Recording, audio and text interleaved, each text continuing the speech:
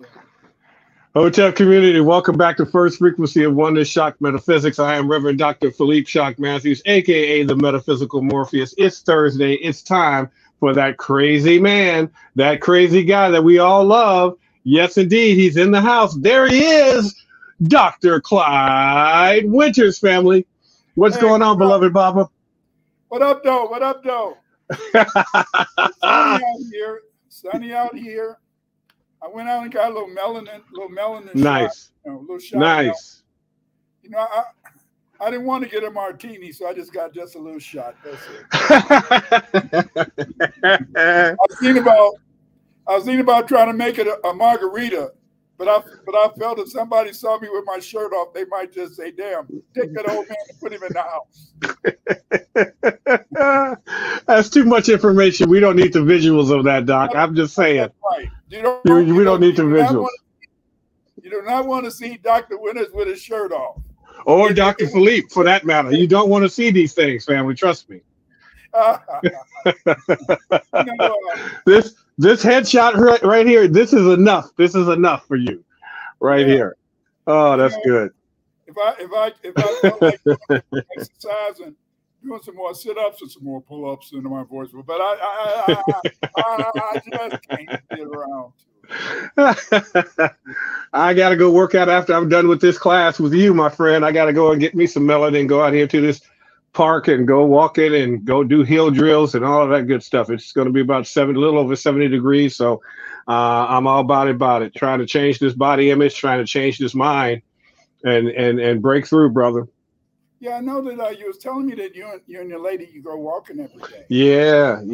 That's the thing that we're starting to incorporate now, and that's looking good. We about 3 times a week, and so, and then the other days we do whatever we want to do, at the gym or whatever. So it's working out wonderfully well to have that accountability partner.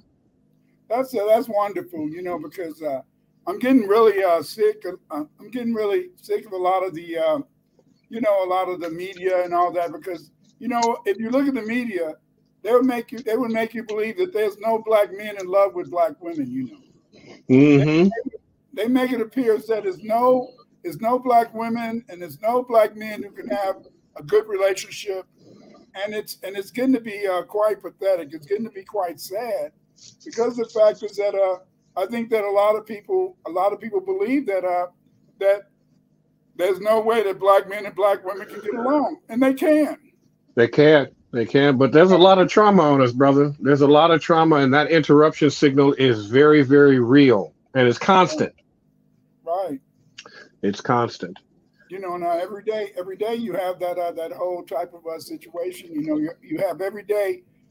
Ever since the 19 I'd say ever since about the 1980s. Ever since the 1980s, on the 6 and 10 o'clock news around the United States, they always had to show some type of some picture of some black person, usually a black male, committing a crime. Mm-hmm. In Chicago, it's changed a little bit because lately they've been showing a lot of Latinos doing crazy stuff, like they've been showing this Latina woman with a bat going around kicking other Latino ass. So they arrested. Oh wow! Yeah, because they should call her Batwoman. And then then this big thing about the Latinos, and a lot of the media is upset because of the fact that a lot of Latinos are ending up being white nationalists, and the media is a little upset because they always try to say the Latinos over here are the brown people. They're a minority, and yet we have that guy in Texas who shot. But many of them list themselves as white. Yeah, they all list themselves as white. Yeah, they identify as white. The leader of the Proud Boys, he just got sent to jail. He was Spanish. Latino. The leader of the Oath Keepers, he was Latino. Then that Fuentes guy, who's supposed to be one of the leading white nationalists, he's Latino. So I don't understand why they don't want to play it up. But you know what I was thinking? I just thought about why they're doing this is because, remember, they want to make the Latinos, it's always, they want to make somebody a minority so they can kind of hijack, foundational Black Americans getting any respect, getting any support. And so maybe they want to play up these Latinos being brown so they can always pretend it can be a Black and brown coalition, even though there's no way that we can have a Black and brown coalition because the Latinos don't want to work with us. Not at all. No, they've made that point very clear. Yeah. And a lot of them completely deny that they are of African ancestry. Yeah, or like that Acacia woman. She said that she was of African ancestry, but she was mainly Spanish. Mm-hmm. Because of the Spanish were the ones that the thing that makes it so interesting. You can look at them and see that Negro heritage. Mm-hmm. Mm-hmm. See that Negro heritage. And it's quite striking. But yesterday, family, you guys got to go to the Sister Shanice channel. Yesterday, Reverend Dr. Matthews was on the Sister Shanice show, and he was talking about the technology of racism, and he posted a picture of Plessy, who was in the Plessy versus Ferguson case. And he was 7/8. He was 7/8 a white person, and yet when you look at that picture, you can see that if they didn't know, or he didn't declare that he was FBA, they wouldn't have never known he was FBA. Reverend Matthews, I know it's maybe not the right time, but could you kind of explain to the family why they are so upset about that black people that there's some black people that can maybe fit in. Can you explain that, why it upsets the second frequency so much? Well, they don't because they can't fit in. They can't fit in back to the original story. They can't fit into the original people. They don't have an original story. They don't have an origin story. So they have to make everything up. And by doing so, they have to create technologies to keep a system of lies literally going. And I have to admit, they've done a very good job. 500 years of lies built up over time. But here's the great thing about a lie. Eventually, the truth is going to come out. And because you're dealing with a group that is autogenocidal, killing themselves, and then you're dealing with a group that Amma has deemed recessively genetic, and so the weather and the environment is killing them as well in record numbers. You've got a group of people who are extremely desperate and also extremely ignorant. You've got some people that have, there are some whites that have the same, if not less than, scientific information of the Dark Ages. They're literally walking idiots. They don't know it because they're white. They don't have to know history. They don't have to know Black history. They don't have to know their history. So they're a perfect target for autogenocide and genetic annihilation. But they hate everything Black. They hate everything brown. But they want to capture, corral, and control everything that's Black and brown, because that keeps certain institutions at play and funded, like law enforcement. If there's no crime, what does law enforcement do? Well, they have to create and redline using race technologies and spacing. They have to create areas that have lack of education, lack of economics, so that law enforcement can have a job. I remember talking to Matthew Fogg, who was formerly with the DEA, and he was also vice president of the U.S. Marshals at one point. And he told the story. He says, hey, man, they told us to go into poor neighborhoods, Black and brown neighborhoods, and get arrests, because in the poor neighborhoods, they don't fight back. They don't have lawyers. They don't have money. They don't have resources that can stop us. And so this is the system that they have designed, but the system is dying off as well as they are dying off. And this is why you see so many of them just shooting up. When they lose their mind, they lose their their sense of being here, and they're killing each other in mass shootings, and it's absolutely insane what's going on with this group. But we, unfortunately, are in the way, and we've got to get out of the way. We're like Joey on the handlebars, going off the cliff with them. Yeah, and but I think like today, today Professor Black, he had a very interesting commentary this morning. And what he did is that he talked about the Nazism, yes, Nazism among the mestizos in Mexico, and he showed all these different Nazi organizations that the mestizos that formed in Mexico. And then I said to myself, now I get it.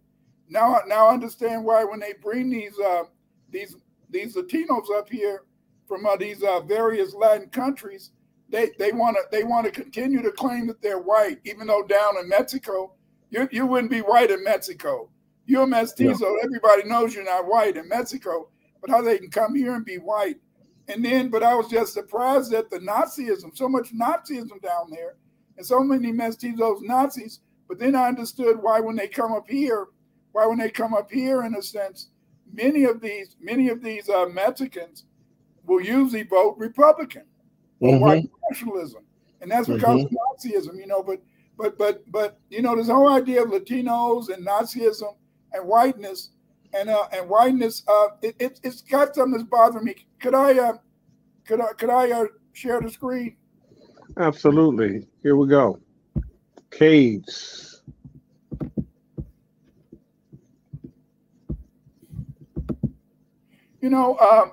One of the things that's really striking, this week they were talking about Usher and his Latino girlfriend, and about to have her second child or something. They're about to get married, and one of the things that's really striking is that when you look at these Latinos, most of the time, they a lot of times you can see their African heritage. You can look at Acosta, in Congress. You can look at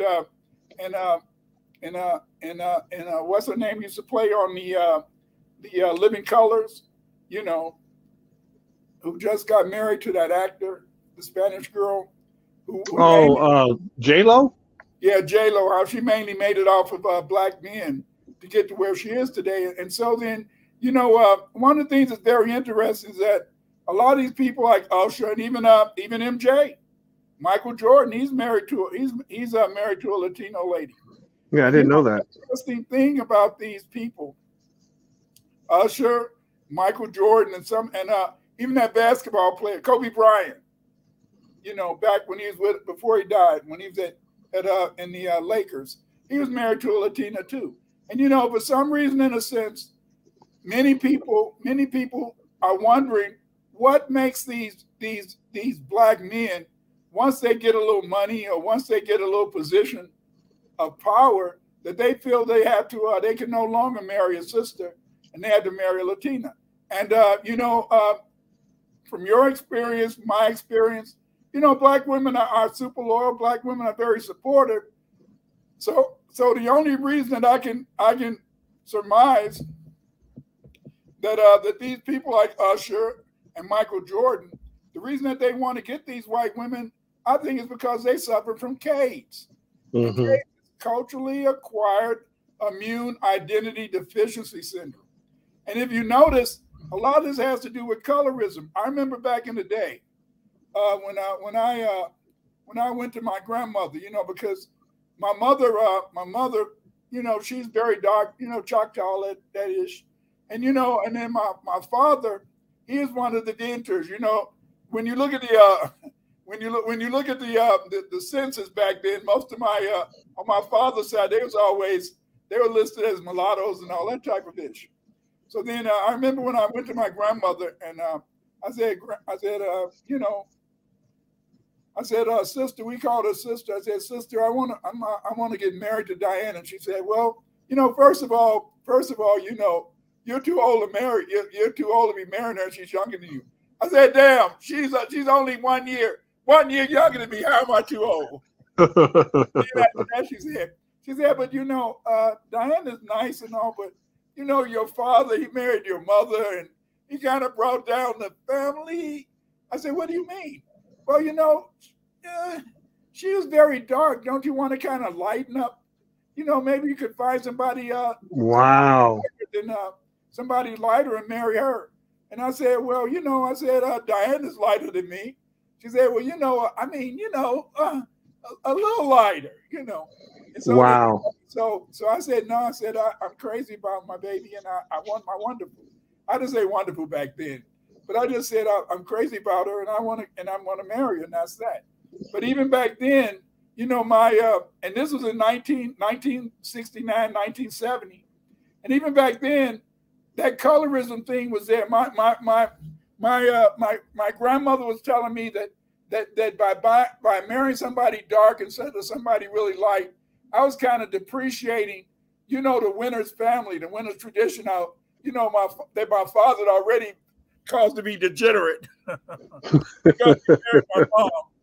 But then, wow. But for some reason, I was thinking is that for some reason I never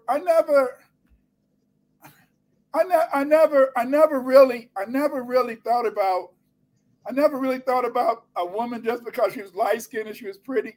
I just wanted a beautiful woman. That's all I felt. That's all I wanted. Mm-hmm. It was beautiful. But the point is this: is that it seems as though a lot of these people show colorism. Because if you remember, Usher's first wife, she was older than him, but she was light skinned. And then Michael Jordan, his first wife, she was light skinned too. But then I think that somehow, as caves creeping around you, and as you begin to hang around with more and more second frequency, I think that it may affect you. What do you think about that, Reverend Matthews? Well, it all stems from self-hate. Melvin Reed just said that in the chat. I'll put it up on the screen, and he says they have self-hatred. You should hear some of them talk about blacks around their women. And a lot of these black men, particularly when they get money, a lot of them are angry at black women and angry at themselves, but they don't know why. They don't know what's going on. So they just say, okay, I'm going to get back at black women by not dating or having relations with black women. Now everything is going Latinx, which is interesting because as we look at how they're trying to create Latinx as a new buffer class for black people, it kind of makes sense. Because it's another level of access to whiteness, and they say, "Oh, well, at least I don't have a white woman." But it's like, yeah, in a way you do, bro, because you're conflating the situation yet again. But it all stems from this self-hate of being black, and then you have to understand the women that they were with. Those women are third frequency. They don't know their history. They don't know who they are. And so a lot of these sisters are damaged in their own trauma. And then trauma comes, trauma meets trauma. And then now you have a couple that just automatically manifests drama. So the trauma feeds the drama feeds more of the trauma. And you have this vicious cycle of self-hate. And I think that's very important, that it is a lot of self-hate, and it shows when somebody has 100% cage, because what they do is that they become immune to white. They've lost their immunity to whiteness, and they feel, and in a way, I think they feel that they are white, but they could be more white if they could legitimize their whiteness by having some sort of a Latino woman as their significant other. I remember when I was growing up. And a lot of people always talk about, oh, look at that good hair. What the fuck is that hair? What the fuck is that hair? I don't. Right. Black women. Good hair is nappy, kinky hair. That's good hair. Yeah, and we can do anything with it. All they do is just tied up in a ball, tied up there, and then but then it's these things where you read these books, and then the books, oh, you can put your hair through the damn hand, and you can. Fuck that hair. I don't see. A lot of sisters, they gotta, I'm serious, man. A lot of them gotta have a wig or something like that, or gotta have some hair. That's their privilege. But the point is this, is that the point is this: is that these people they think just because they got a Latino, just because they, or even in the past when I was growing up, if they had a super light skinned sister, it was going on. I mean, look at the AKAs. The AKAs. Alpha Kappa Alpha.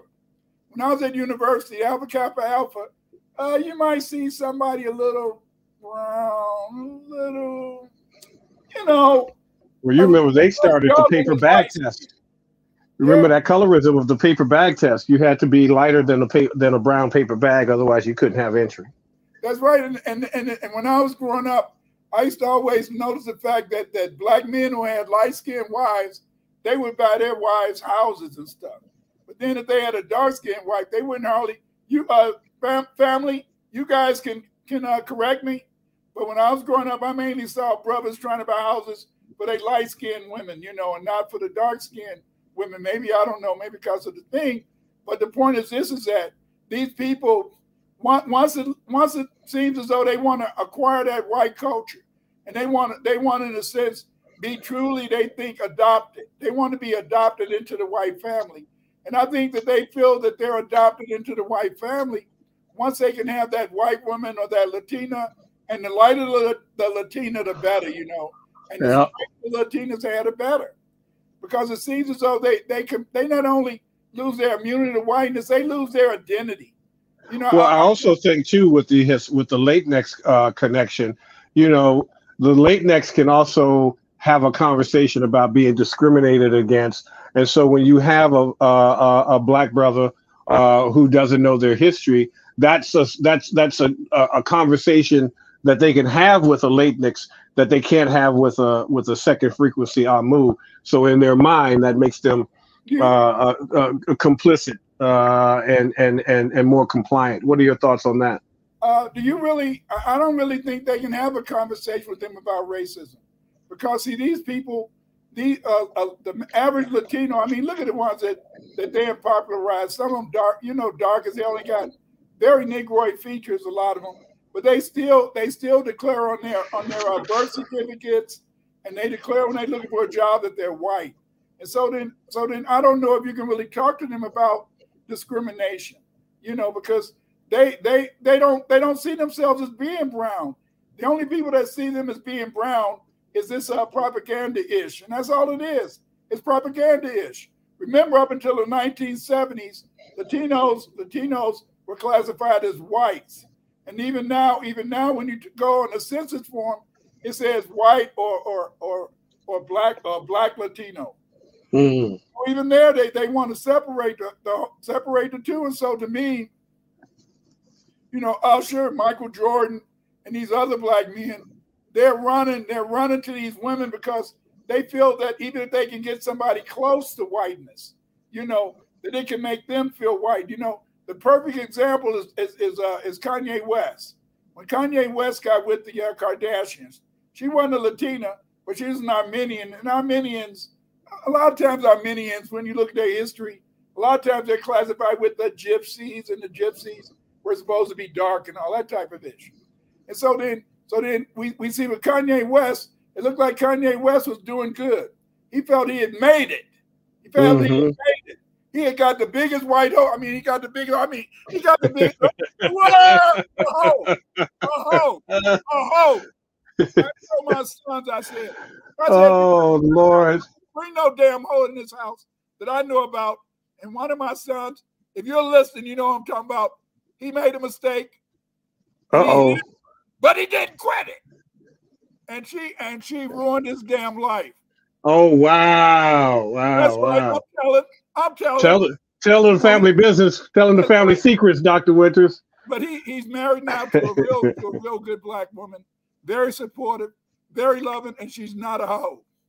But the thing is that good to know. Man, any of us can do it. Yeah, real talk. Come on now. This is true. Come on now. This is true. Somebody can be acting very sympathetic. They can be acting very cool. I was looking at this video. Some black brothers are addicted to. They got a disease called super saver hoe. They just love to. That's just what they do. Especially Capricorns. Capricorns, they always want to change women. You know, just like some women, You can't change. You can't change a woman. You can make her better and influence her better, but you can't change anybody. You can't. You're absolutely correct. You can't change anybody because see, people can look at you and lie right in your face. But as I was saying about Kanye West, he thought he had made it big. He finally had his whiteness, and then I think those people, they wouldn't let him come to the real meetings of the real big shot white folks where the white make decisions. And I think when they wouldn't let him come to that meeting, that's when he started attacking that group of people. And I think he attacked that group of people because he thought he had made it. He was a millionaire. He was in the white circles. He was hanging around. He had a white wife. And then in a sense, when he asked them, "Can I come to the meeting, Massa?" Massa said, "No, boy, you can't come to this here meeting. This meeting." No, I said, "They not white." Yep. And they told West, "Hell no, you ain't white." It's a rude awakening. It's a rude awakening.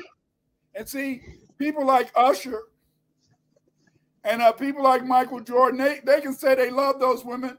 I'm going to say right here. Uh-oh. What you going to say? I don't believe they really love those women. They love what those women can represent. I think they love what those women can represent because they can represent to the world that they've made it. They can represent to the world that I'm on the same level with white folks, but see at the same time, they're being cautious. They know that if they marry a white woman, that may in a sense anger a lot of their white friends, but if they get a Latino who's also supposed to be white, they feel the sense that they're a little safe, that they haven't really stepped on massive foot. And again, it creates a buffer zone for them. It creates a buffer class for them in a sense. It's absolutely insane how sick this society is as a result of second frequency invasion.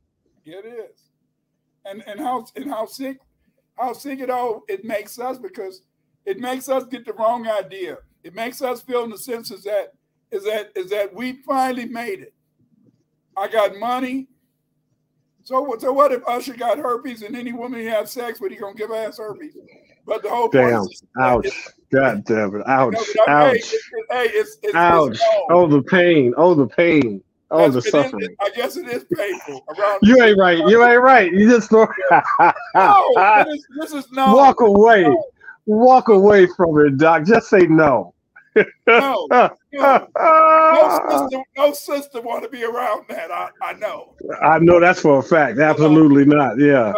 But to get back to it is that so I think that people like Usher, people like Michael Jordan, they're still very Tomish. They're Uncle Toms, they're coons.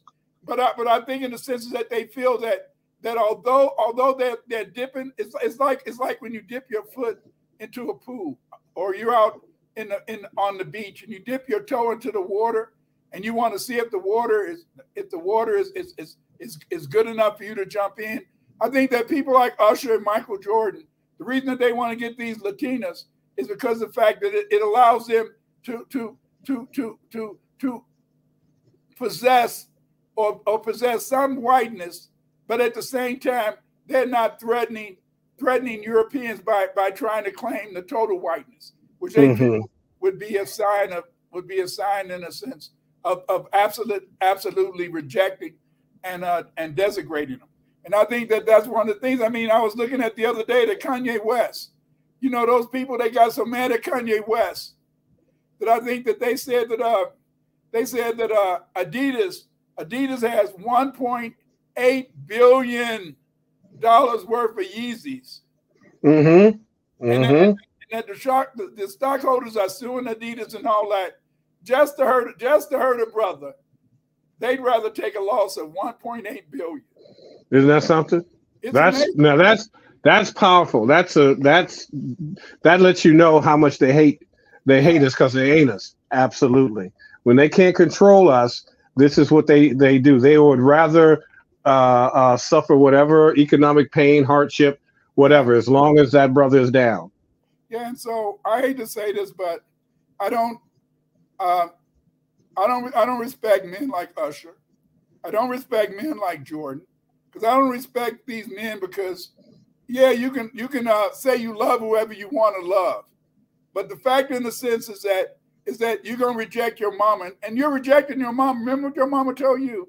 She told you don't bring no white woman into this house. No, she didn't. She said, "Don't bring no white bitch in this house." That's I'm sorry. the correction. Yes. Oh, this is okay. It's okay, Doc. We're, as scholars, we know we have to use certain words and languages, and we always want to cite and recite the reference correctly. That's right. Not everybody correct. No, don't bring no black bitch in this house. My mama told me that too many times. Yeah, but I feel that these people, I don't look up to them. I don't think they're accomplishing ish. I don't think that they're men that I respect. Just because you got some money and you got a Latina, that don't mean ish to me. What's even better, I always remember what my father told me. He said, Clyde, he said that most black men run away. They run away from their families. And he said, to me, a man sticks by his family no matter what. And that's what I taught my sons. You try to stick by your family no matter what, Absolutely. But the point is this, is that, so when I see somebody like Usher and Michael Jordan, and when I read about Frederick Douglass, back in the day, he also married a white woman later in his life. It just seemed like that they feel that they're more comfortable.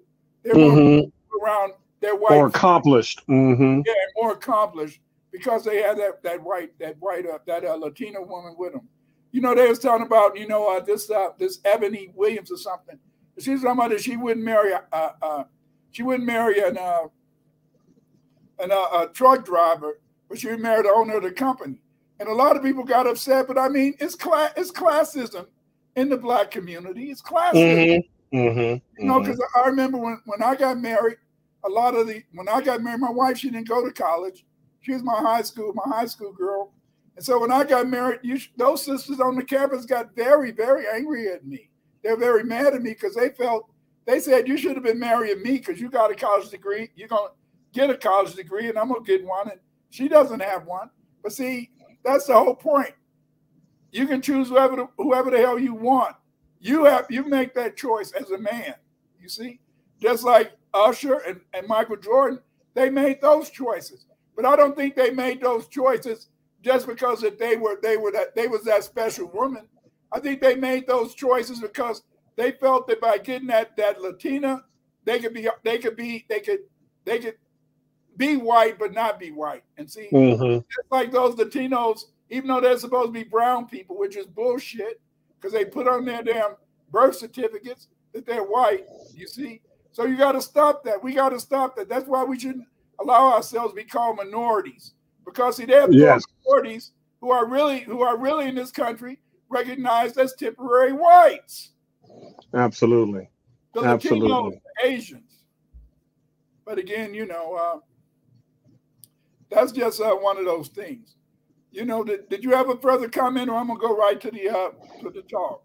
No, I want you to talk about this PDF was amazing. Ethiopia's rule Aryan India. Talk to us about this PDF that you produced. Okay, well, this PDF, what it is that you can go to you can put into Google right now. Put Ethiopia ruled India, and you won't get ish. Nothing gonna come up, because they want to pretend to you that the Ethiopians, because the Ethiopians is a well-known, Ethiopia means the black faces. And see, just the idea that anybody from Africa could rule anybody else, you see, it's an idea that white people do not want you to know.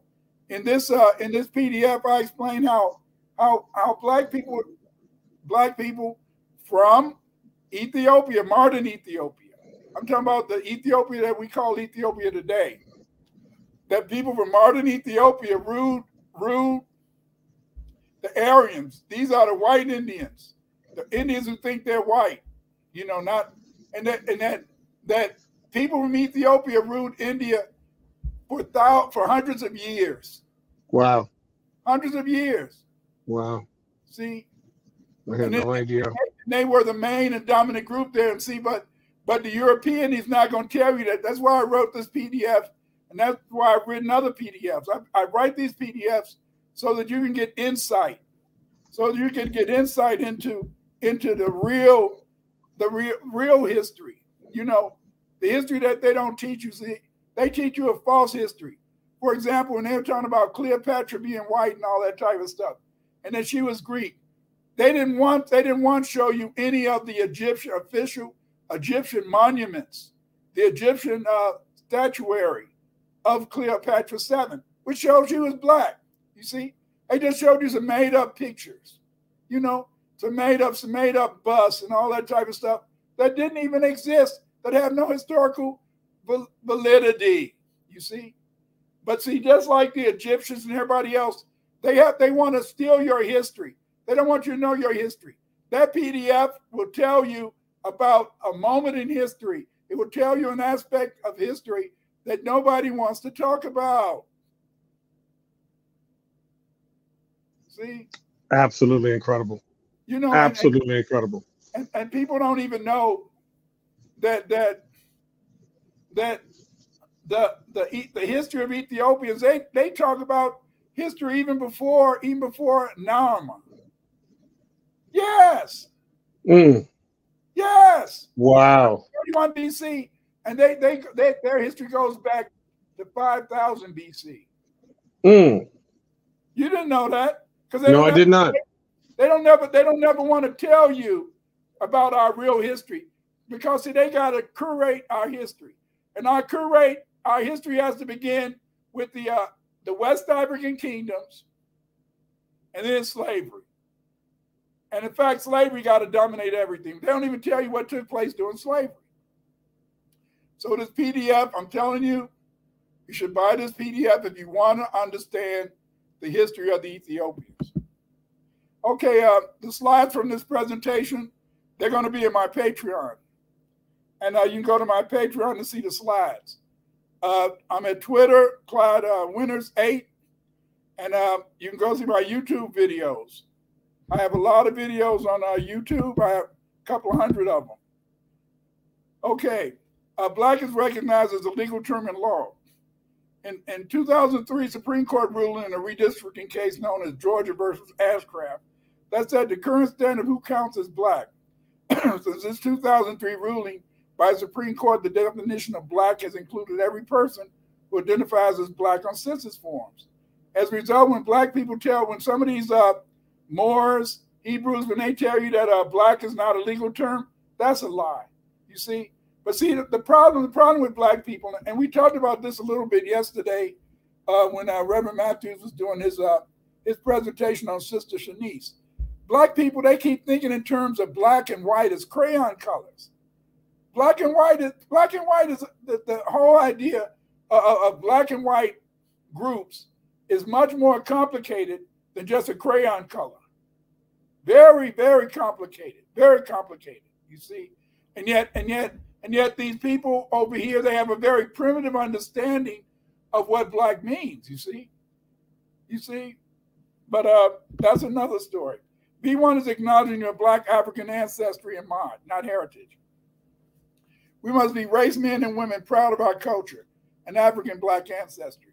What is B1? B1 is unity with mod. Dr. Marie Charles has noted that Kim Dejet Mod. Kim Dejet Mod. Kim Dejet Mod. To be black, speak you mod. I have not done wrong. I have not robbed. I have not stolen. I have not slain people. I have not told lies. I have not stolen food. I was not sullen. I have not fornicated with the fornicator. I have not caused anyone to weep. I have not dissembled. I have not transgressed. I have not discussed secrets. I have brought no lawsuits. I have not wrongly copulated. I have not struck terror. I have not transgressed the law. I have not been hot-tempered. I have not been neglectful of truthful words. I have not cursed. I have not been violent. I have not confounded truth. I have not been impatient. I have not cursed the God. I have not made extolling a brag. Kim de shit, demand. Kim de shit, demand. B1 is acknowledging your Black African ancestry and mod, not heritage. We must be race men and women proud of our culture and African Black ancestry. FBA is not a group. FBA is not an organization. FBA is a lineage. A lineage is lineal descent from an ancestor, ancestry or pedigree. As a result, we are descendants of the African and Aboriginal Blacks who built the United States. We are Aboriginal Black indigenous people native to the United States. Yes, FBA, all the way, B1. FBA ancestry is African. FBA heritage depend on our tribal origins. Yes, yes. Our heritages can be Baptist, Protestant, Moor, Hebrew, Cherokee, Uchi. But that doesn't mean too much of anything. That's your heritage. We're all unified in a sense by having African ancestry. To be FBA. To be FBA is to be a true Pan-Africanist. What are you talking about, Dr. Winters? Because when you say you're an FBA, you're including all the Black identities that we have over here. Our identities as Yuchi, Choctaw, Hebrew, Muslim, Moor, Catholic, Protestant. By saying you're FBA, you bring all of those diverse African people into one central group. They identify in a sense as Black, foundational, and that means in a sense that they're one. So an FBA has to be a Pan-Africanist, and he's the ultimate Pan-Africanist because he wants all Black people to come together, all Black people to be what? Be one. Aboriginal FBA were the first slaves in the United States. Identity matters, you see. They use many terms to make us invisible: colored, minority, African American. We just got through talking about these Latinos. They always call these Latinos brown. And they always tell you, oh, we got to get a Black and brown coalition. But these so-called brown people, these Latinos, they put on their birth certificates, they're white. They're white. That guy who shot up all those people at the mall in Texas, they showed that he claimed he was white when they arrested him. You know, this time he got killed. When he got out, he said he hate Black people. He hate Mexicans. He hate those other people. And when he got out of his car, he just started shooting. He shot an Asian couple and one of their children. He shot Spanish. He doesn't killing anybody. See? And then I told you how in Mexico they got Nazi organizations. And these mestizos, which were created by the Spanish, by them raping white Black women and raping Indian women, they call themselves Nazis. It's not that many Black people down in Mexico except in Oaxaca and in Chiapas. And yet we're always in the white mind. The white mind hates us. And that's one of the reasons why you guys better look at that video that Dr. Matthews made yesterday about race technology, because you have to understand that white mind, that second frequency mind that makes them always feel that even if we're not around, they hate us. Even when we're not around, they fear us. Even when we're not around, they feel hunted by us. There's something wrong with second frequency.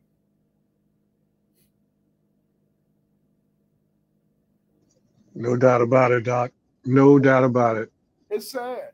And see, that's one of the reasons that Dr. Matthews is trying to help you guys to understand this, to understand what's going on out there, to make you understand why so many Black people become susceptible to caves, culturally acquired immune identity deficiency syndrome. Check out that video. 200,000 FBA fought in the Civil War to free themselves. FBA culture is American culture. The food, the music, the language. Just stop it. Just stop it. Just stop it. Stop that saying that you ain't got no culture. And stop trying to say that there is an American culture without us. Their food, their music, their language, everything is about us. The greatest speakers of the American English is who? James Earl Jones, the actor. Malcolm X. Jesse Jackson.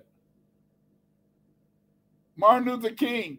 These four men are always recognized as some of the most eloquent speakers of American English. They don't never mention any second frequency. So stop it. Stop trying to declare some people got a culture. They don't have a damn culture. FBA built America before and after Europeans came to the U.S. We built the roads. We built the trains. FBA made the inventions. We made all the inventions over here. We made the train work. We made the electric light bulb work. You know, we made the digital phone. We made it so that we could be on the World Wide Web. Yeah, brother did that. See, we make it, then the European get the European, he get the copyright or he get the patent. We make it and he get the patent. Most of the time, you either give him the patent or he'll have a man-to-man talk with you with a gun to your head. See, stop it. Just because today most black people want to just be basketball players, football players, that doesn't mean that there's not many of us who are scientists. Look at that. I saw on TV this kid in Africa. He made a robot out of cardboard. What is this? Black excellence. That's right. You know, when they had that thing up in Flint, Michigan, his brother took a machine up there to get them fresh water. I remember that. See, stop thinking you're dumb. Stop letting them tell your children are dumb. Your children aren't dumb. Your children are smart. You're smart. You see, that's another thing that yesterday, when Reverend Matthews was talking about race technology, is that we don't understand how the European has to make it so we don't have any leisure time. He don't want you to have leisure time. That's what the Greeks and Romans said. They said that the Egyptians, they were able to make great discoveries and have a very beautiful civilization because they had leisure time. If you notice, black people, we're always sick off of that battle fatigue. Facts. You know, my mama, by the time she got enough 40, she had high blood pressure up to the ceiling.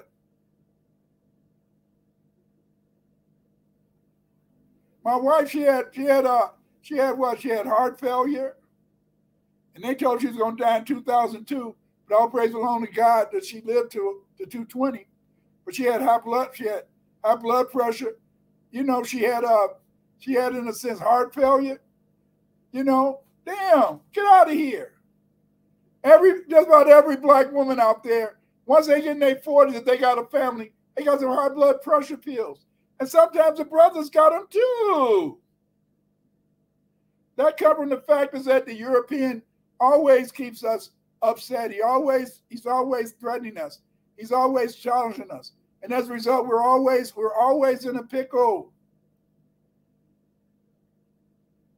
And we're always, in a sense, trying to fight. And that's another thing. We have to fight all the time. You know, I saw this thing yesterday, and they was talking about, Judge Thomas. And they talk about how when he grew up, you know, a lot of the black kids, a lot of the FBA used to call him Little Darky. Used to talk about how black he was and how he used to talk Gullah Geechee, and they talk about how he couldn't hardly talk. That's why, they always say he don't talk at the Supreme Court. That's because he's afraid he's going to go into his Ebonics or a Gullah Geechee.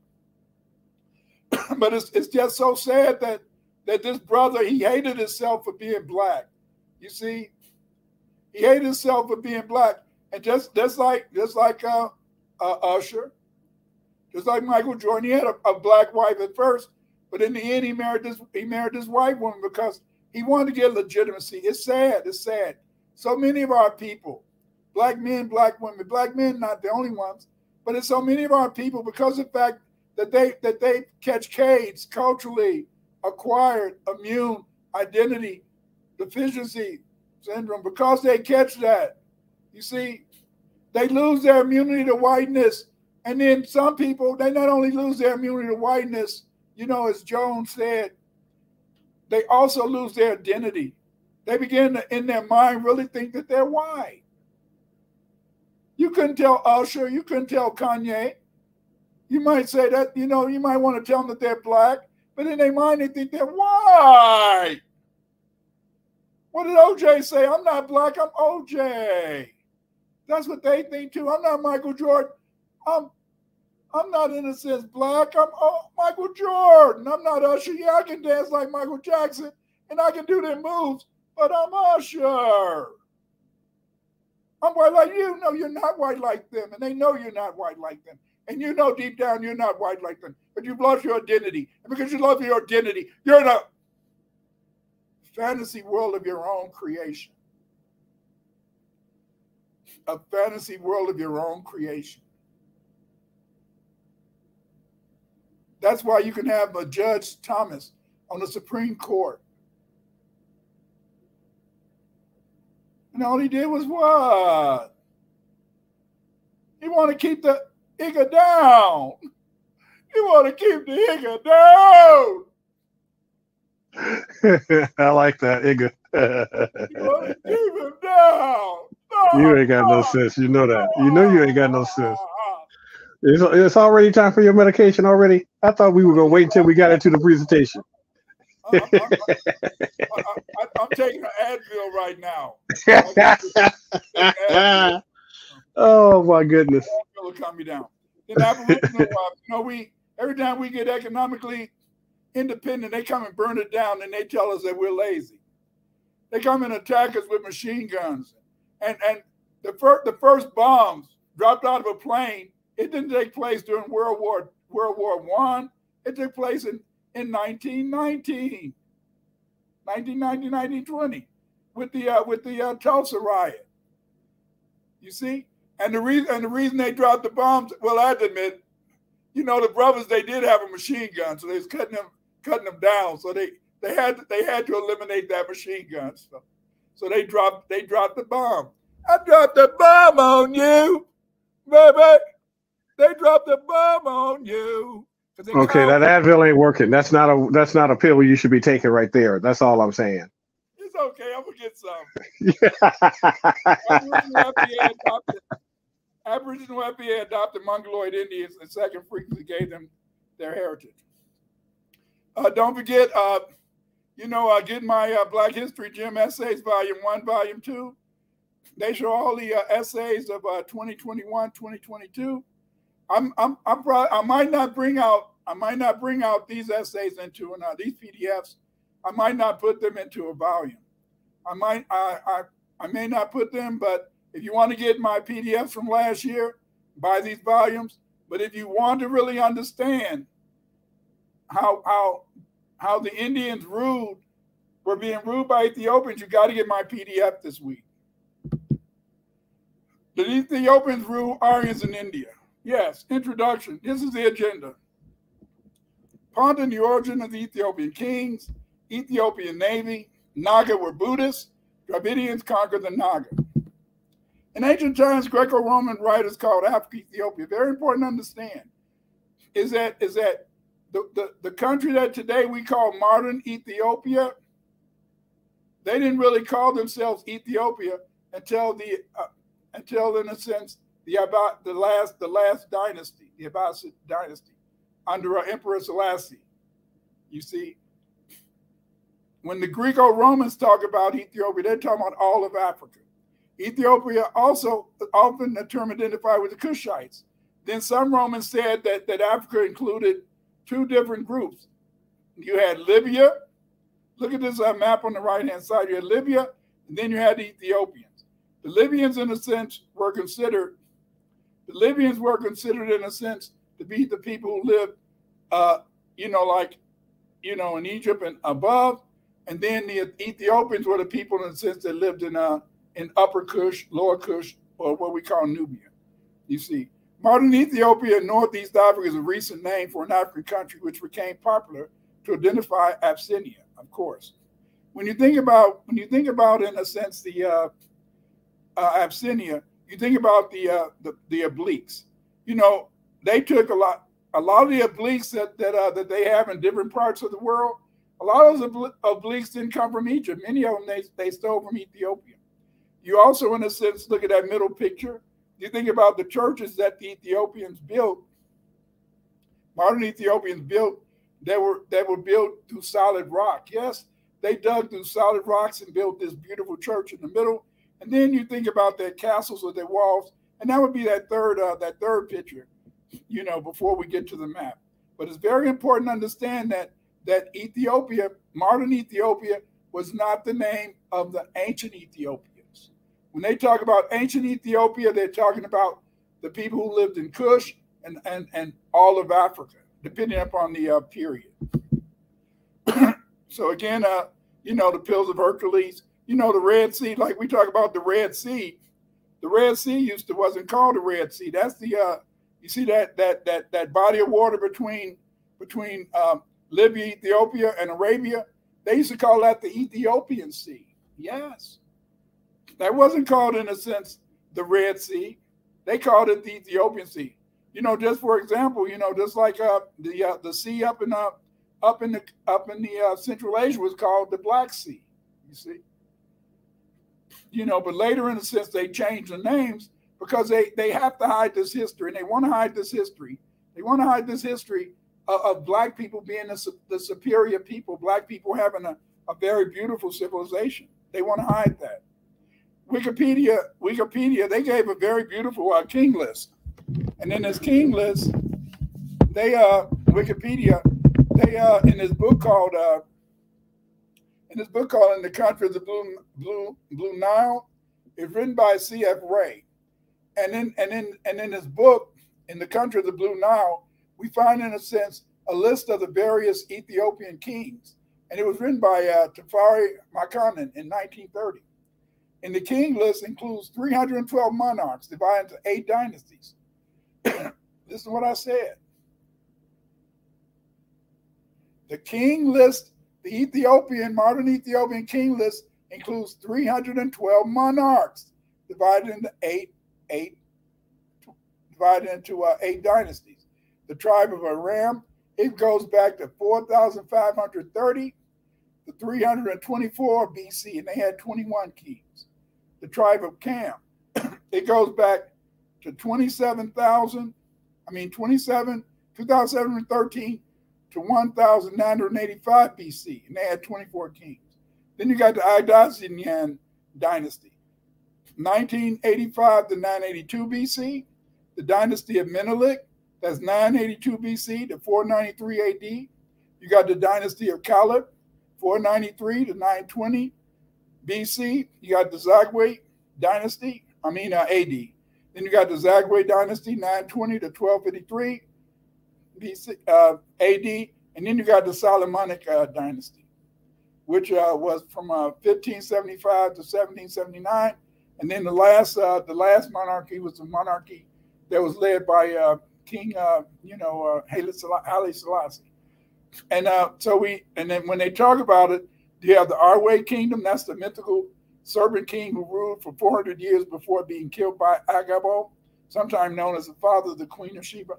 It's very interesting. When we look at the Narmer tablet, we know that the Narmer, who was the first king of Egypt, he has in one of the inscriptions from back then. It shows Heru, killing the serpent, and it's interesting how the Cushites in Nubia and the Ethiopians they in a sense they worship the serpent. I don't like to talk too much about the serpent god Nagashin. Maybe I'm just prejudiced, but I don't like to talk about Nagashin too much because Nagashin is both good and to me he's more evil a little bit. So I don't like to talk about Nagashin. But it's interesting that when Heru, in a sense, when we see that Menelik or Namar, when he united the Egyptian kingdom, he left inscriptions where we see Heru defeating the snake, and that serpent represented not just the Cushites, but also in a sense the Ethiopians, because often we like to think of the Ethiopians as mainly being Nubians, and we like to think of the Nubians as just being, in a sense, some people who spoke maybe an African language. But we find, in a sense, is that it's kind of hard because many of the people who lived in Nubia in the Nile Valley, they also spoke Semitic languages like the Ethiopians. So it's very complicated. Then after the Aryan kingdom, we have Ethiopians, a king who have inspired the name of the country of Ethiopia. Makeda, the biblical queen of Sheba, who according to Ethiopian tradition is believed to be the mother of Menelik I. Menelik I, son of the queen of Sheba and King Solomon of Israel, and founder of the Solomonic dynasty in the 10th century BC. Much information on this king comes from the 14th century text, the Kebra Nagast. However, it remains historically unverified. You know, they always say it's unverified because when you read the Kebra Nagast, it talks about the Ethiopians ruling not only Arabia and Yemen, but also India and Southeast Asia. So I want you to think about that, because remember, black people, they can't even rule themselves. All they can do is just be slaves. So they had to create these lies so that black people will stay in place. This is the king list, and this list of kings. So you might want to get this book, you know. And this king list, it shows in a sense that 5,500 years before the birth of Christ was the first kings of Ethiopia. You know, remember this isn't too far off, because remember, even the Egyptians, we know that the Egyptians, the so-called unification of Egypt began with Narmer, and and that began in a sense around 3100 BC. But we see here, and remember the Egyptians said that Punt was God's land. And now we can see why they called in a sense modern Ethiopia God's land. They called it God's land because they have a list. The Ethiopians have a list that shows that their kings go back 500 years before the birth of Christ. That's over 2,000 years before the birth of what we call Kemet. Think about that. But that's just to show you the antiquity of the country. Again, this Ethiopian king list is in a book called In the Country of the Blue Nile by C.F. Ray. In modern Ethiopia, there were three great empires: Punt Awe, the Damont or Diamant Kingdom, Axum, and Abyssinia. The first kingdom of Ethiopia was founded by the Habashat, who were first mentioned in the Egyptian inscriptions of the 18th dynasty of Egypt, in connection with the land of Punt. These are kind of rough years or chronology of some of the Ethiopian empires. Punt Awe, that would be 2,500 to 980 BCE. Diamont would be 700 BC to 650 BC. Axum or Aksum, that would be 100 AD to 940 AD. The Zagwe dynasty, 940 AD to 1270, and then the Abyssinia. The Abyssinian dynasty, where they had the Magista Ethiopia. It lasted from 1270 to 1974 in the modern period. So as you can see, these are some of the various modern Ethiopian civilizations. But again, I want you to remember that I'm talking about modern Ethiopia. I'm not talking about ancient Ethiopia. The Egyptians claimed that Punt was God's land. The Puntites spoke Semitic languages. Therefore, the Semitic languages are native to the Nile Valley. As a result, Semitic should be recognized as an African language. I call the African Semitic languages Puntite languages. The Semitic-speaking people are native to the Nile Valley in Northeast Africa. They did not originate in Arabia. You know, many Hebrews, many black Hebrews or black Jews, and some of the Moors, they believe in the sense that the Semitic languages originated maybe in Mesopotamia or Arabia. No, they didn't. No, they did not originate in Arabia or Mesopotamia. The Semitic languages were spoken in the Nile Valley, yes. You know, a lot of times in the sense, especially a lot of black Hebrews, they want to act like they're God's chosen people. And because they want to act like they're God's chosen people, they always want to separate the Shemites and the Hamites. That's all bull. That's all bull. BS. BS. BS. I mean, even remember the founder of the so-called Black Hebrews was Abram. But remember, once he went into Arabia and then later into Egypt, he changed his name from Abram to what? Abraham.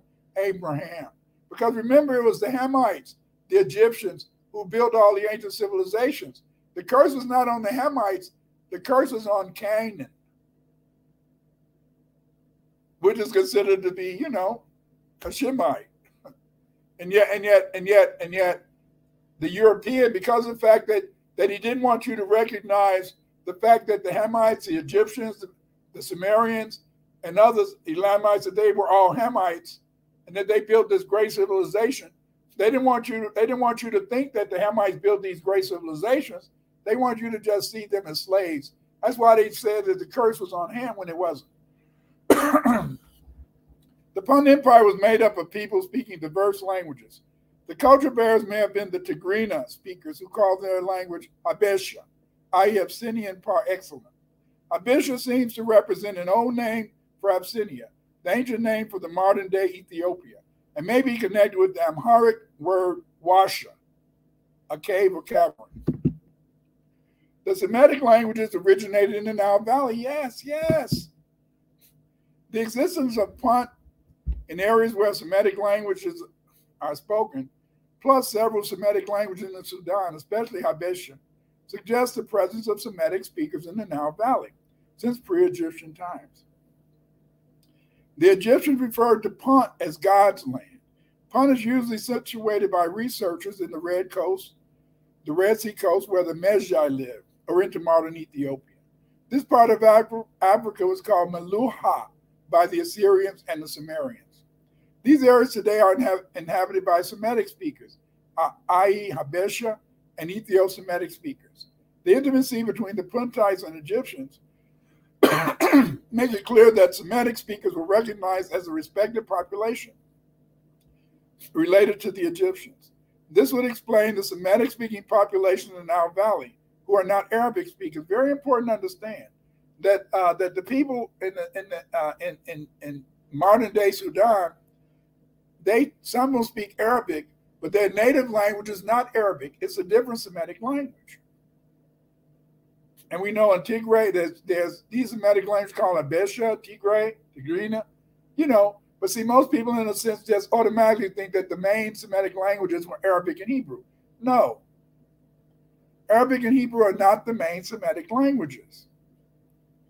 This is why I call the African Semitic languages Puntite languages, because the people who created the civilization of Punt and who lived in Godland, they spoke Semitic languages. That's why I call the Semitic languages Puntite instead of, in a sense, Semitic languages.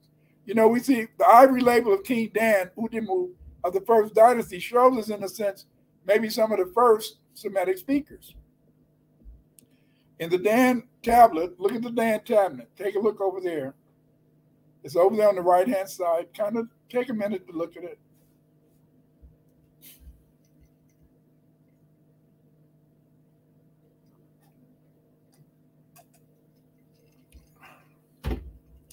In the Den tablet, we see Den holding a mace smiting the enemy.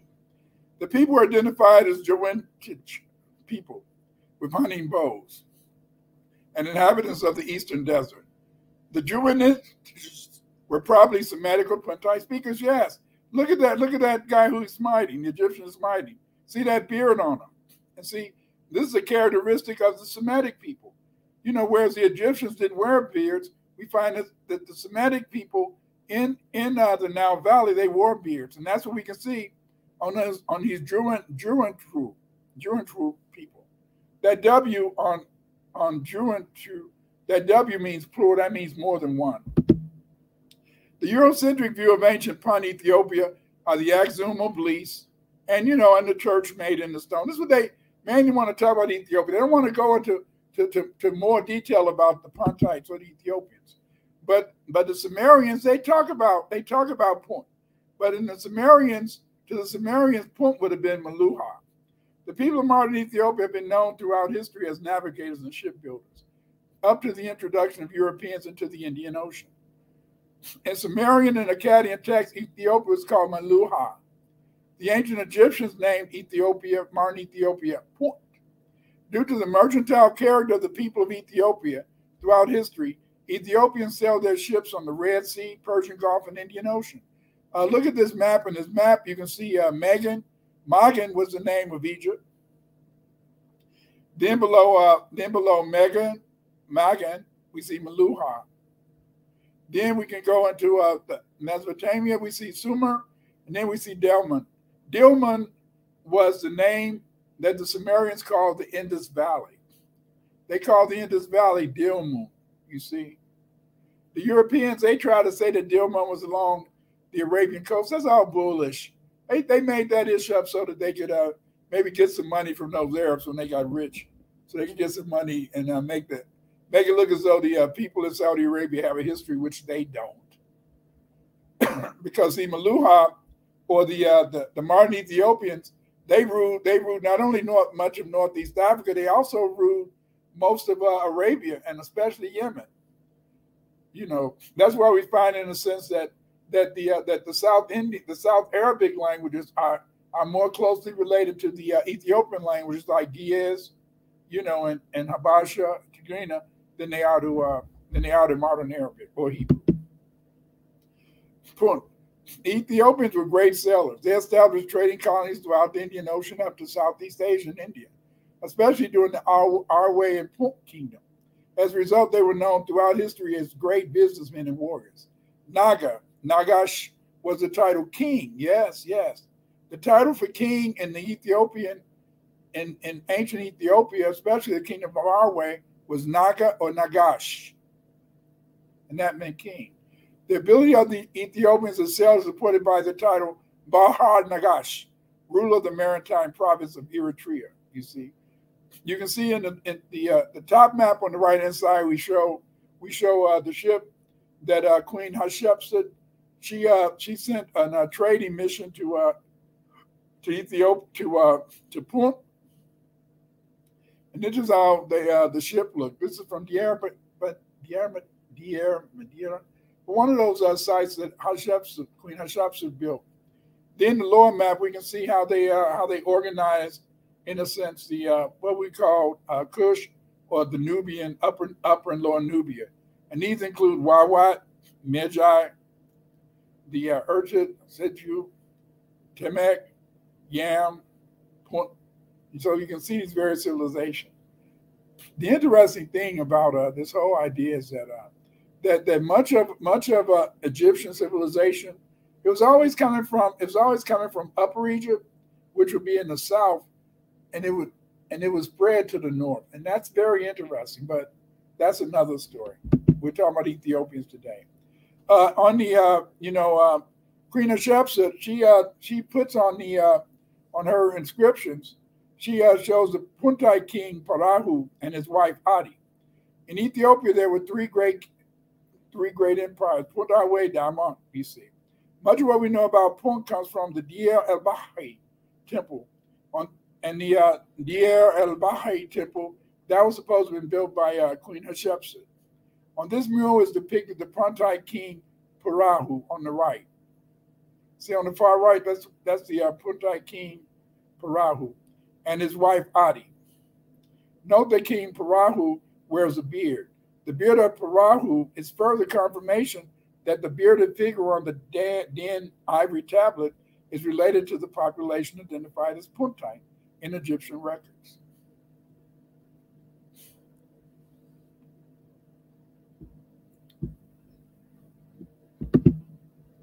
Like the Drumanitches, the Puntites wore beards. These are some more these are some more people from Punt, and they're carrying the merchandise to the Egyptian ships, and you can see that they also wore beards like the Drumanits.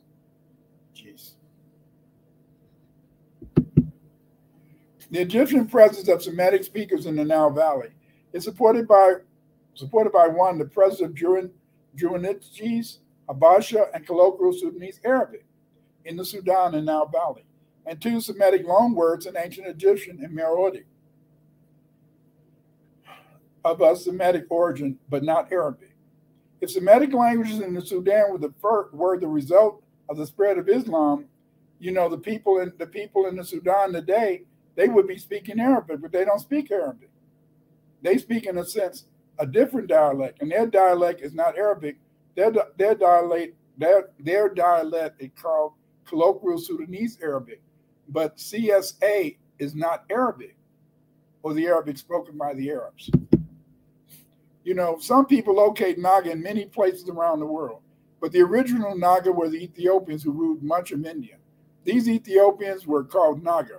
It was the Naga who created Devanagari. Devanagari is the name of the ancient writing system used by the people in India and South Asia. And it's very interesting that we see that many other figures of these Naga rulers, they usually have a background, and in this background, look on the left-hand side, this background, it usually includes serpents. And I guess this goes back to this whole idea of the serpent. The serpent is a ruler. What was the name? I can't think of the name of that serpent god, but it's the same. I can't think of the name of the serpent god in Ethiopia right now. But again, it's these snakes. And what's very interesting is that these Ethiopian kings, in a sense, they practice Buddhism. See, people make a mistake over here. Over here, in a sense, they always teach you that Buddhism is a religion. Buddhism isn't necessarily a religion. Buddhism is more a philosophy. It's a way of life. It's a way of living.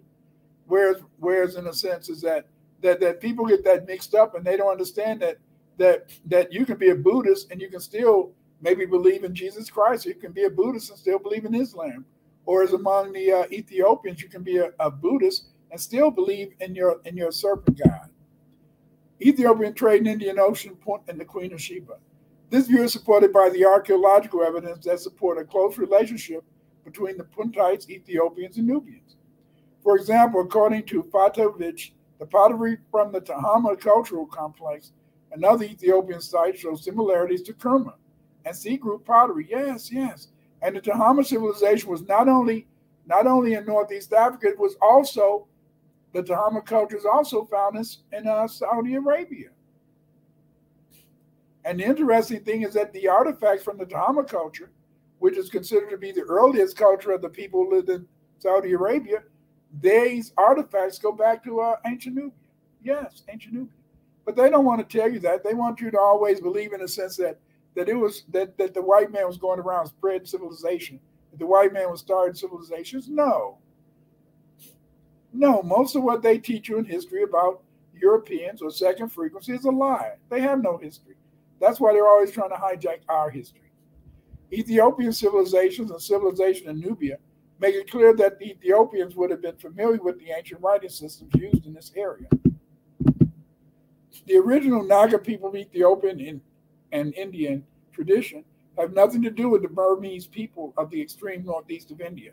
In other words, if you put in the Google now, they're going to show you some Asian people in Burma, and they're going to tell you, oh, these are the Naga. Those are not the Naga people.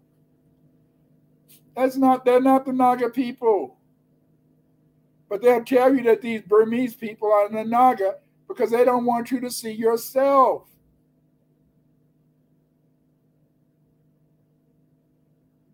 When you look at those Naga statues, you see people that look just like you, look like me, look like us. These Naga people that are not mentioned in ancient Indian tradition. The real name for these Mongoloid people is Naka. Naka, not Naga, Naka. They are recent migrants into India. Ancient Ethiopian traditions support the rule of Ethiopians of India. In the Kebra Nagas, we find mention of the Yahweh kings who ruled India. The founder of the dynasty was Zabisi Ngabo. This dynasty, according to the Kebra Nagas, began around 1370 BC. These rulers of India and Ethiopia were called Nagas. Ethiopians were ruling India and Southeast Asia for over 500 years. They don't tell you that. They don't teach you that. But if you get this PDF, you'll find out that and even more information. Stop waiting for Europeans to tell you your history. They're not going to tell you your history. To them, the history of black people that black people should know is that they were slaves. They always were slaves. They never had ish. It's always waiting for the European to bring them something. But they're lying to you. A reading of ancient Dravidian literature, which dates back to 500 BC, gives us considerable information on the Naga. In Indian tradition, the Naga won central India from the Villavar, bowmen, and the Minivar, fishermen. The Naga were great seamen who ruled much of India, Sri Lanka, and Burma. Yes, and also much of the rest of Southeast Asia. To the Aryans, they described the Naga as half man and snake. The Tamil knew them as warlike people who used the bow and the noose. Again, if you remember, the Ethiopians or the Naga and the Kushites, what are they associated with? To show you that they're the same people, they may have just spoke different languages, is that the Kushites were known for what? Being bowmen. We find Ethiopians were known as being bowmen, and also the Magi. The Magi, which became the principal bowmen of the of ancient Kemet. They were also bowmen, but they were called Magi. Here we can see an illustration from the Keber Nagas, and we can see an Ethiopian priest opening up this book. Look at that book. Look how old it is. But this Keber Nagas. This is what their history is. This is where we learn about the Ethiopian kings, the Ethiopian queens. You see. But the Europeans, they don't want you looking at that. They want to tell you what you need to know. The Ethiopians controlled trade in the Red Sea, which was originally called the Ethiopian Sea. In fact, the Ethiopians controlled trade from Northeast Africa, southern India, all the way to Southeast Asia. And we know also the Aryans said they even controlled much of Central India and North India. Yes, that was the Ethiopians from modern-day Ethiopia. Even though we know that the Ethiopians had a long history of navigation in the Red Sea and the Indian Ocean, many people may not know that according to Dravidian history, the Ethiopians once ruled much of India, Sri Lanka, and Burma, or Myanmar. They were called the Naga. The Naga kings ruled many Indian cities, including Katapuri, Mathura, Padmavati, Vidishiva.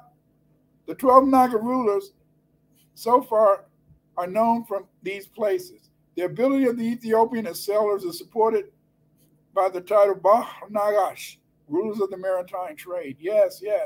Ethiopians were great seamen. The earliest mention of the Naga appear in the Ramayana. They are also mentioned in the Mahabharata. In the Mahabharata, we discover that the Naga had the capital city in the Deccan, and other cities spread between the Jumna and Ganges River as early as 1300 BC.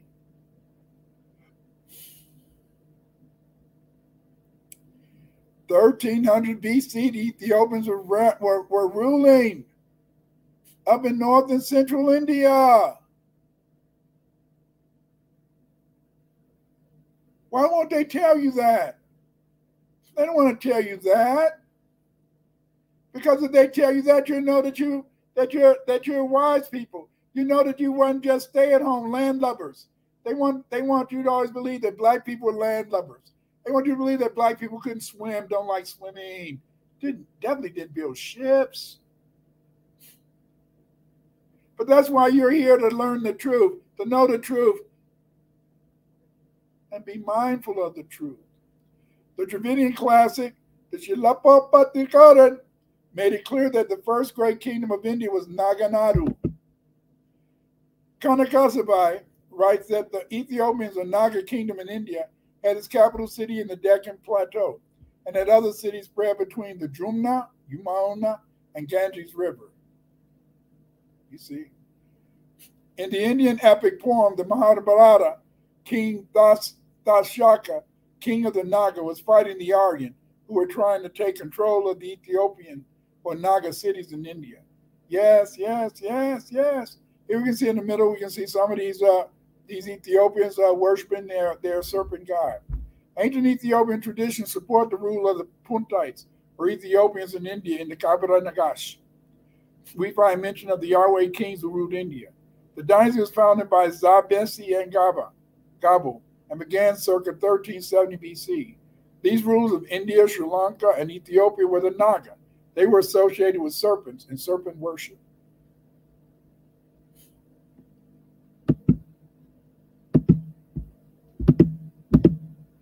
The Queen of Sheba and the Empire of Menelik I. Okay, in this map on the right-hand side, you can see some of the Ethiopians who lived in the Deccan. You can see some of the rivers up north which they controlled. And we can see Ethiopians in the Deccan. Naga colonies were in the Deccan and on the east coast between the Kaviri and Vaigai rivers. In the Kabra Nagas claims that Queen Menelik, the queen of the south, who is believed to be the queen of Sheba, had servants and merchants who traded for her at sea and on land in India and Aswan. It also says that her son, Ebna al-Hakim, Menelik I, also called David II, campaigned in the Indian Ocean, and the king of India gave gifts and donations and prostrated himself before him. It also states that Menelik I ruled the empire that extended from the rivers of Egypt, the Blue Nile and the White Nile, to the west, and from the south of Shoa in today's Ethiopia to East India.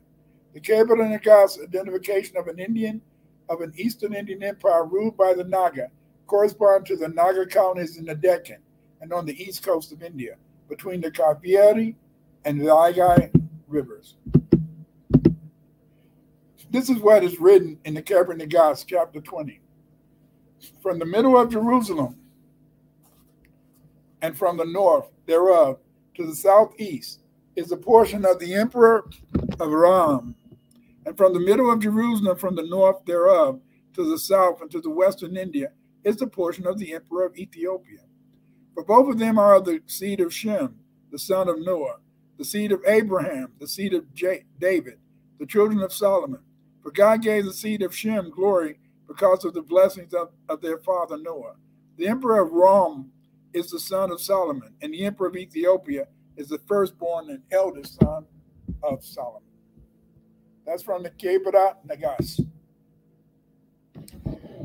The Kabra Nagas asks in chapter 21, and in the words of ends of the earth, he maketh an allusion to the delicacy of the constitution of women, and the long distance of the journey, and the burning heat of the sun, and the hunger on the way, and the thirst for water. And the queen of the south was very beautiful in face, and her stature was superior, and her understanding and intelligence, which God had given her, were of such high character that she went to Jerusalem to hear the wisdom of Solomon. Now this was done by the command of God, and it was his good pleasure, and moreover, she was exceedingly rich. For God had given her glory, and riches and gold, and silver, and splendid apparel, and camels and slaves, and trading men or merchants. And they carried on her business, and trafficked for her by sea, in the land and in India, and in Aswan. Yes, yes, yes. This is just to show you. The Queen of Sheba, she was ruling what? She was ruling Northeast Africa, and she was ruling South Arabia, India, various parts of India, all the way to Southeast Asia. Yes, yes. You didn't know that, did you? They don't tell you that, do they? No. The Kabra Nagas records the following in chapter 94. And the queen returned and encamped in the city of Zion, and they remained therein 3 months. Then their wagons moved on and came to the city of the government.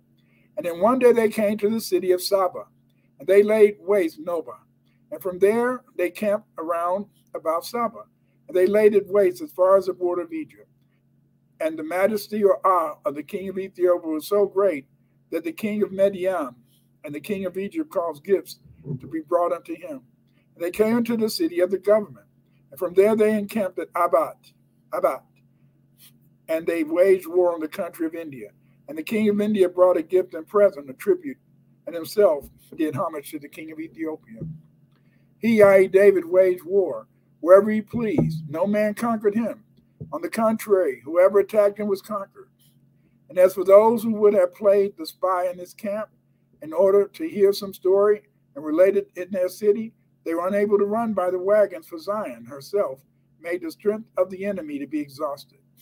But King David with his soldiers and the armies of his soldiers and all those who obeyed his word ran by wagons without pain or suffering, and without hunger or thirst, and without sweat or exhaustion, and traveled in one day a distance which usually took 3 months to traverse.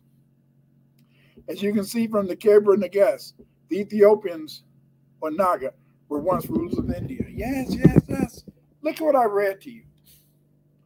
It is so many movies that Black people could make about our history that could really show our children, give them Black heroes who could inspire them to want to be explorers, to want to be engineers, to want to be scientists, to want to spread this knowledge.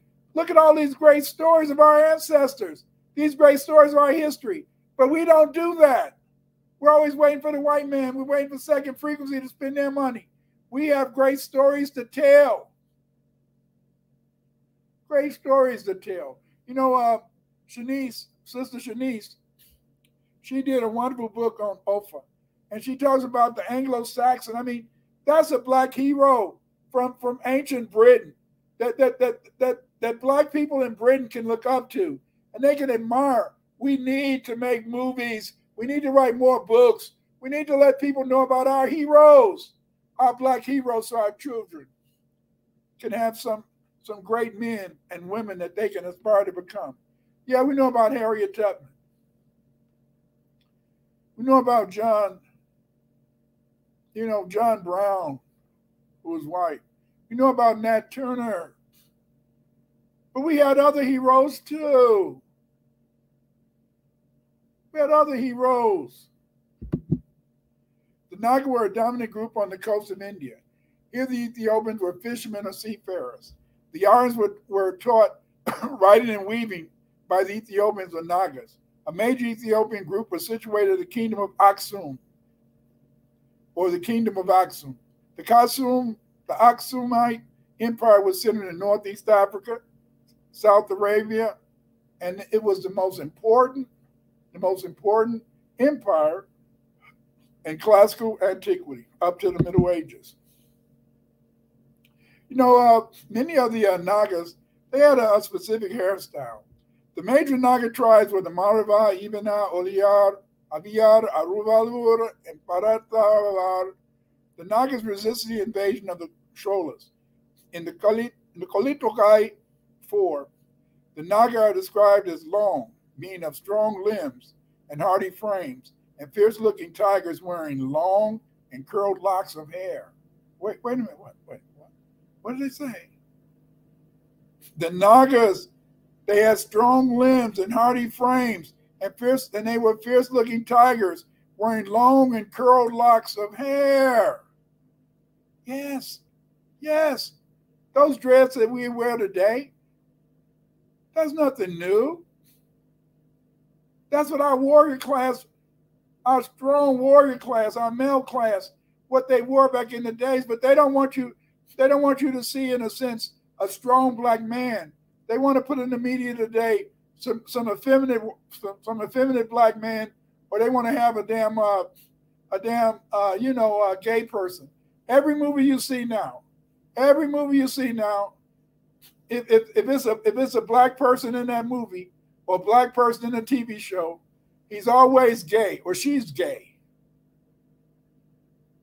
Even the women now, they got to make them gay. They're either gay because they don't want you to see strong Black men.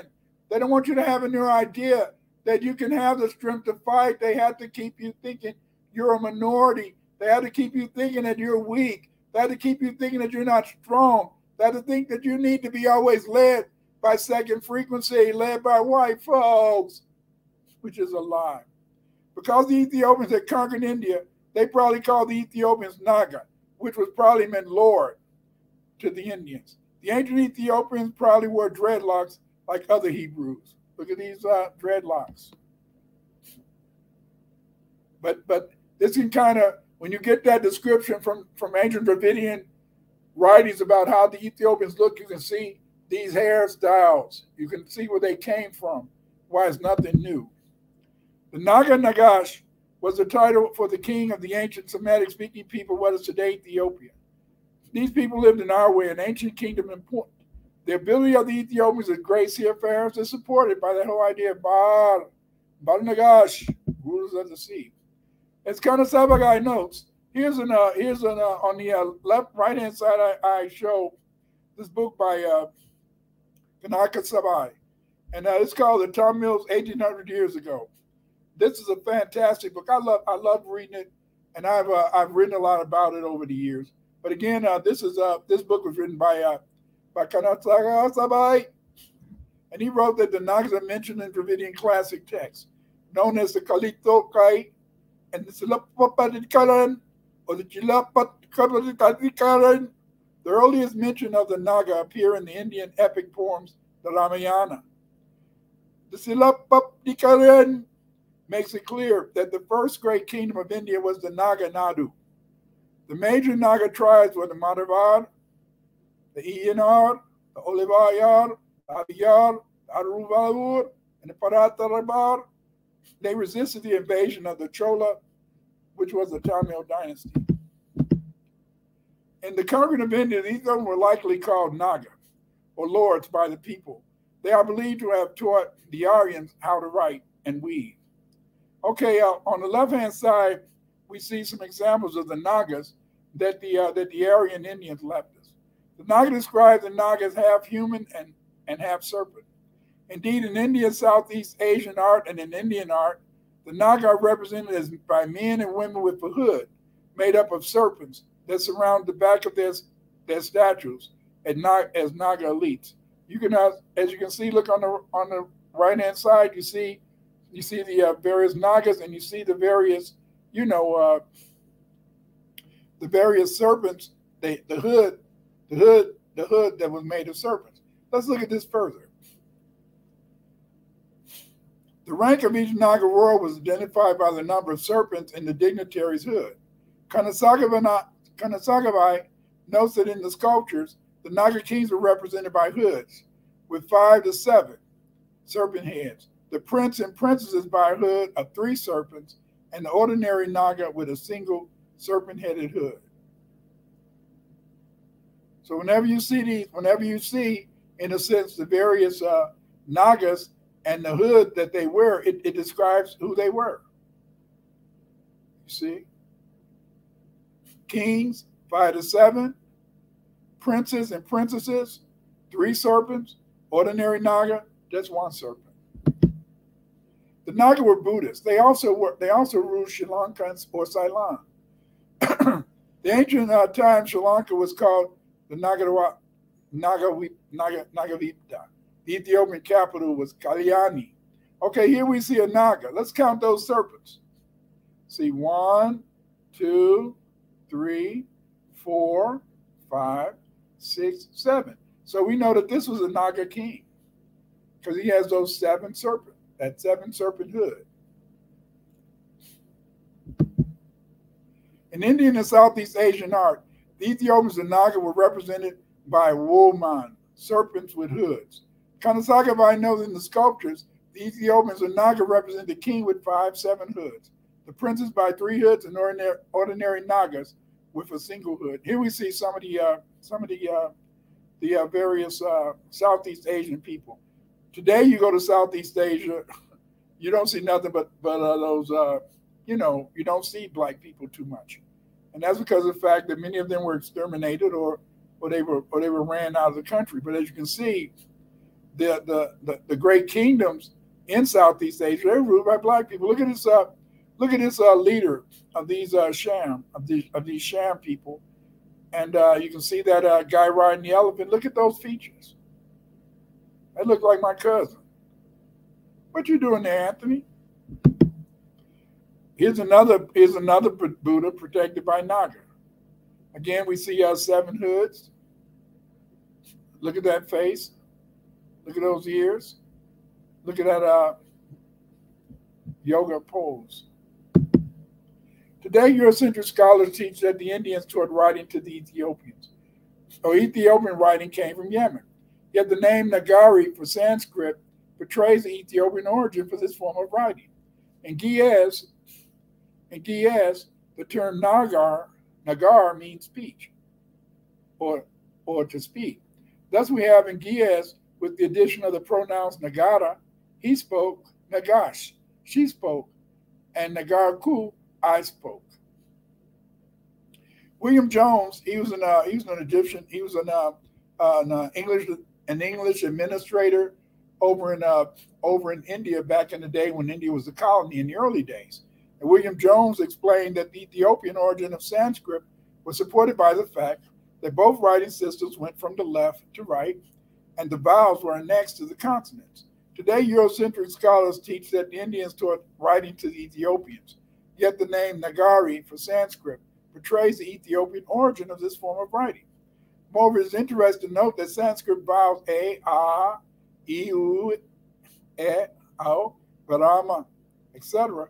are in the same order as in Ge'ez. Yes. But again, that European is always trying to make it look as though anything that came among black people had to come from somewhere else, instead of admitting that it was black people who created it in the first place.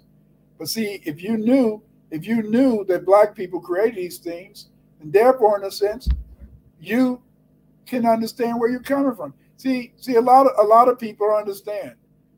I take the time to write these PDFs because people are always writing me, Dr. Winter, so and so, I'm in an argument, and can you give me some ammunition? Can you give me some receipts so I can show that this or that group of people are black? And so then I send them these receipts. And see, that's what that PDF is. That PDF is written by me to allow you to be able to have the receipts so that you can tell people where they can go and find more information. Where you can always win any debate that you're in with Europeans. When they try to argue with you about black civilizations, if you buy my PDFs, you're going to have the ammunition to be able to argue, to be able to let them know that you know the truth and that they're lying, or that they don't know what they're talking about. The origin of Devanagari was a trade language, or lingua franca, is evident in any discussion of this term. Sanskrit was and has always been mainly an oral language until Panini and others wrote a grammar for it. This is why neither the Ge'ez or Sanskrit word for writing was ever applied to Devanagari. It is for this reason that it was called Deva plus Nagari, the sacred speech. So Sanskrit is called Devanagari, the sacred speech. And I've already told you that from Ethiopian language like Ge'ez, Nagari means speech. There is no Indian etymology that explains the Nagari as the name for the Sanskrit language. It is clear that Devanagari means divine city or sacred city or city of God. That is why the term script is placed in brackets in definition, meaning the urbane script of the deities, equal God's idea, divine urban script. That's how many people in India want to define it, because they don't have a word to really express what it means. There's nothing in Sanskrit that allows the term Devanagari to represent anything but Deva, sacred, deity, God, Nagari, city of the city. For example, let's look at Deva, e.g. Devada plus Maya, containing all the gods. Deva plus Putra, son of God. Deva plus Nadi, divine river. Deva plus Linga, statue of God. And Deva plus Nagari, sacred city. Let's look at Nagari, Avanti plus Nagari, the city of Ugalayant. These Sanskrit examples make it clear that the Deva and Nagari has nothing to do with writing. Some researchers have claimed that Devanagari, sacred urbane writing, because they want to have an etymology for this term. It is noted by the Wikipedia site, Sanskrit is often simply known as Nagari. This supports my earlier view that the Ethiopian term Nagari was used to represent writing by the inventors of Sanskrit, which was probably used as a lingua franca by the Ethiopians who ruled India and lived primarily in the Indian urban areas. This means that Devanagari is sacred writing, not urbane script of the deity. You see. The interesting fact is that now this was look at that boat over there. When we think about sails, well, we also saw it on the boat that the Egyptians that Pharaoh Hatshepsut sent to point. But as you can see, these black people, they had sails back then on their ships, so they knew how the winds could carry their ship from place to place. This was a high technological achievement, you see.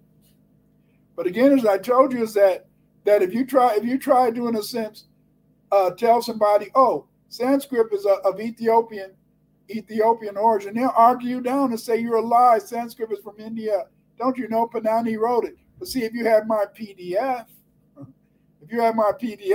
you'll see the footnotes, and you'll be able to break that down so that if somebody tried to argue with you, you would have the receipts. I don't write those PDFs for nothing. That takes a lot of time.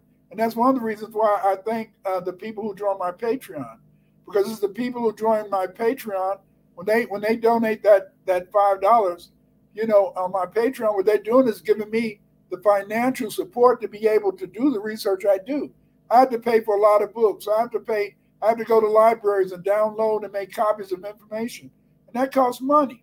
And that's what makes me so happy to have the patrons in my Patreon that allow me to be able to do this good research. And this research and that PDF I wrote, that's coming from the ability of me to have the monies to find the resources, to write these things up, to do these lectures, you see, to do these slides. That comes from my Patreon supporters. Thank you, guys. They use the term Nagari due to the fact that Sanskrit was originally a lingua franca. And that's what it's all about. Here we can see some of the various, Indian writing down at the bottom. Remember, Giaz, the writing of the Ethiopians, dates back to 500 BC. What? Wait a minute. You mean the Ethiopians had writing that goes back to 500 BC? Whereas Brahmi, which was used in India, it only dates to 264 to 271 BC. Yes. Brahmi is considered to be one of the oldest writing system in India, and it only go to 264. But we have Giaz inscriptions going back 500 BC. As a result, Devanagari has nothing to do with Brahmi. Brahmi is a syllabary, whereas Devanagari is an abugida, an alphabetic language. I'm telling you guys, if you want to have some exciting reading about Indian history, about the Ethiopian history, about Ethiopian civilization, you got to buy you a copy of the Kebra Nagis. They have it translated into English, French, whatever. Try to get a copy of that. The Naga were a dominant group on the coast where they were fishermen. You can find in the Maharawanso, they can talk about in the sense it's a Buddhist book, but it mentions some of the various Naga kings, and Naganathan, Nagaraja, and Nagavipta. Here we can see some of the. Here again we can see a Naga. This is we can see this Naga, and we see that this is a Naga king. And how do we know he's a Naga king? Because we can count those serpents. What do we see? 1, 2, 3, 4, 5, 6, 7. And you can see his subjects surrounding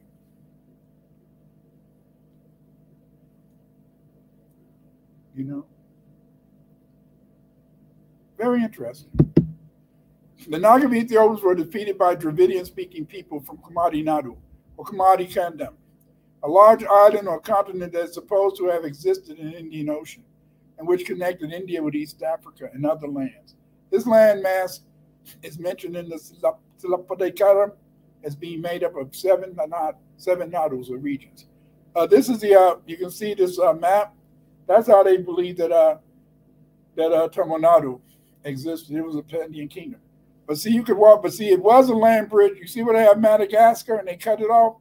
It was a land bridge that connected Madagascar to Africa. So you could walk. You could walk straight from Africa. You could walk straight from East Africa into Tamil Nadu. Then you could walk. Once you get to Tamil Nadu, you can walk all the way into South India, or you can walk into Australia. See? Very, very, very interesting. Tamil Nadu was ruled by the Pandyans or Pandyans at Madurai in South India before it sank beneath the sea. The greatest king of Tamil Nadu was Sengun. According to the Dravidian scholars, the Pandyans worshipped the goddess Kumari Ammon or Amma. This Amma probably corresponds to the ancient god Amun of the Kushites of today in Sudan, or the god that we call Amma today. You know, here we can see some of the Cham. These are the Chams or Cams that lived in on the right hand side. Those are some of the Chamites or Camites soldiers from Southeast Asia, Angkor Wat, and other places. In summary, Naga was a name for the Ethiopians who ruled India. They were great navigators and monarchs. They ruled India for hundreds of years, beginning with the Aryan kingdom, and the Ethiopians ruled India, where they probably introduced Buddhism and the ancient Indian writing system, Nagari. Okay, the slides are going to be in my Patreon, so go to Patreon to see the slides. Please join my Patreon. Please support me in my research efforts, and also go to Dr. Matthews. Dr. Matthews has on Patreon too. Support him. This research that he just did on race technology and others, this is done from the support of his Patreon people. We need your support to be able to do the research we do. I'm on Twitter at Dr. Clyde 118. You can go to YouTube to see my videos. I have hundreds of videos on YouTube, and you can get my books at Amazon.com. Don't forget to buy my.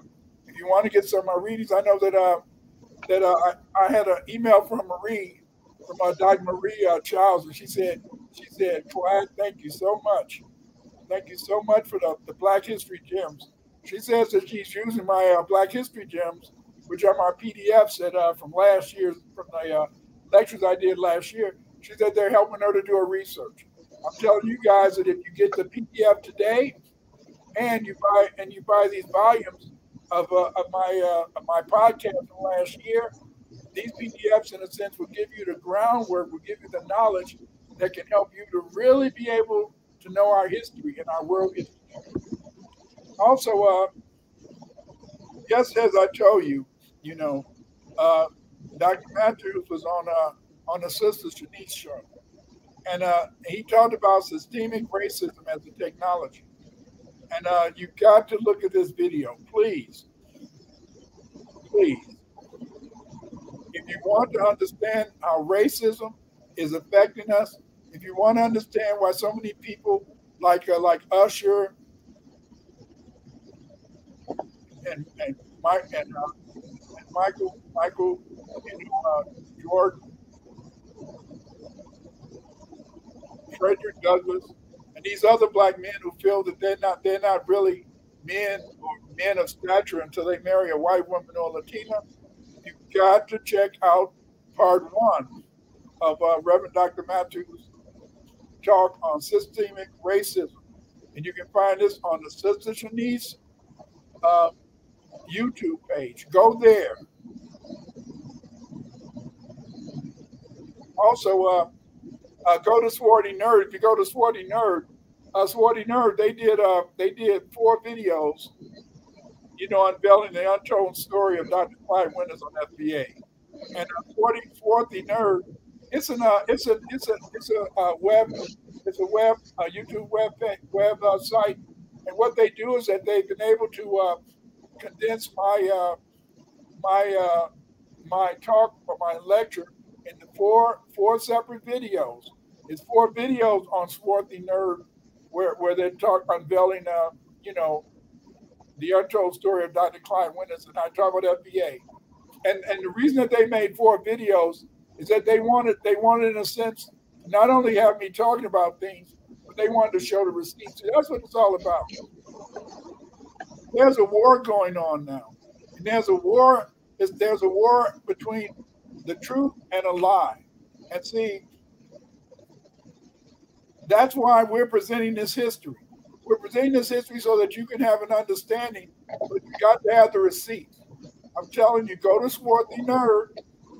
We've got 4 videos where I talk about various aspects of FBA history, FBA society, FBA culture, FBA civilization. You got to go there, check out Swarthy Nerd, check out all 4 of those videos, show them some love, and also learn more about FBA. Thank you. All right, family. That was absolutely amazing, Dr. Winters, as always. Wow. We had no idea that Sanskrit came from us, that we ruled India. It does make sense when you understand the logic, the anthropology, the archaeology, the linguistics of it. But it's not something that's just top of mind. It shows how deeply proselytized we have been, and that second frequency interruption that we have been under, that we don't know our history until we hear it. You know what I mean? Until it breaks down like this. And this was absolutely amazing. Great job. But also you have to understand too is that's one of the reasons that I had to spend so much time writing these PDFs, because people in a sense, they've heard about Runoko Rashidi. Yeah. Runoko Rashidi was a photojournalist. If you notice, Runoko Rashidi, he had a lot of photographs and he did a lot of good photographic, photo essays, but he never could tell you how those black people got there. He never could tell you about their civilization. He just had a picture. And then the white people when you tried to say, well, it's black people in Cambodia. And they would always say, you're going off lookism. And lookism is supposed to be, because those people in ancient Cambodia, Angkor Wat, and the Shams and others, in a sense, were looking black, but that doesn't mean they were black. But see, that's why I write my PDFs. When I write my PDFs, the PDFs is to show the family that not only did they look black, their history goes back to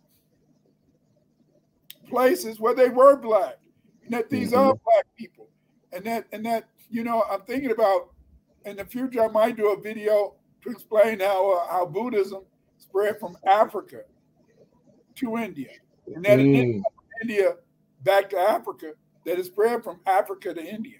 But see, but the whole point is that we just been conditioned to see history wrong. We've been conditioned to see history through gray eyes.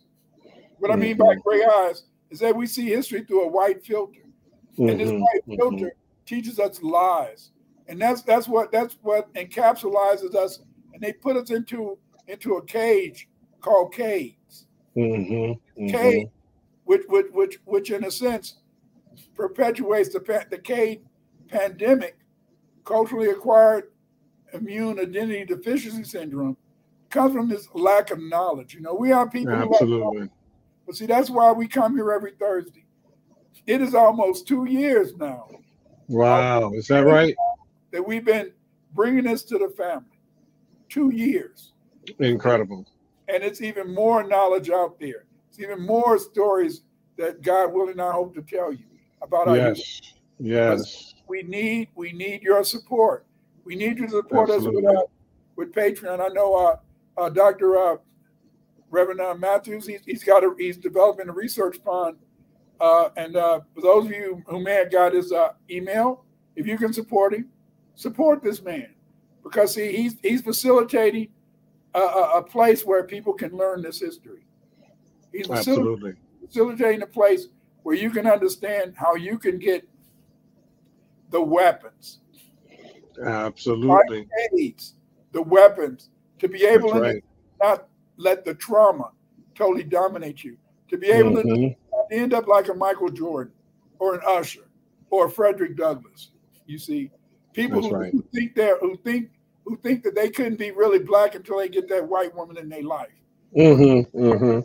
Considered a man or a woman unless they get that white man or white woman into their bed. You see, they feel in a sense that until they can possess some aspect of whiteness, that maybe, just maybe, the whiteness will rub off on them. I'm sorry to tell you, family. I'm sorry to tell you out there, you coons and Uncle Toms, that just because you're sleeping in the bed with a white person, just because you're having sex with a white person, that's not going to spread any whiteness onto you. That's right. Whenever they look at you, they're still going to see your black face. You see, and look at Plessy. Look at Plessy. You know, he if you wouldn't have known he was black, he could have passed for white. But you wouldn't know that until you look at that video the Reverend Dr. Matthews did yesterday on Sister Sani's show. Get the knowledge. Knowing is winning. Knowing is winning. You have to get these Black History gems, and you have to hold them close. You have to show them to your children. Absolutely. But if you want to fight Cades too, you had to understand the teachings of Reverend Dr. Matthews, who's teaching you how to fight this trauma, how to overcome this trauma, and to move forward. Ashe. Family, let's give thanks. Let's give honks and thanks to Dr. Clyde Winters. Let's give thanks to Amma for putting all of us together at the same time, at the same place, at this time in our lives. What a history, what a gem, and what an honor and a privilege it is to be in a world with a Dr. Clyde Winters. And we seal our thanks. We seal our do-our thanks and eternal thanks by repeating the affirmation of power. I am one with first frequency. I am one with first frequency. I am one with the first thought idea. I am one with the first thought idea. I am one with the firstborn people. I am one with the firstborn people. I am one with the only one. I am one with the only one. Ashe. Ashe. And so it is. So it is.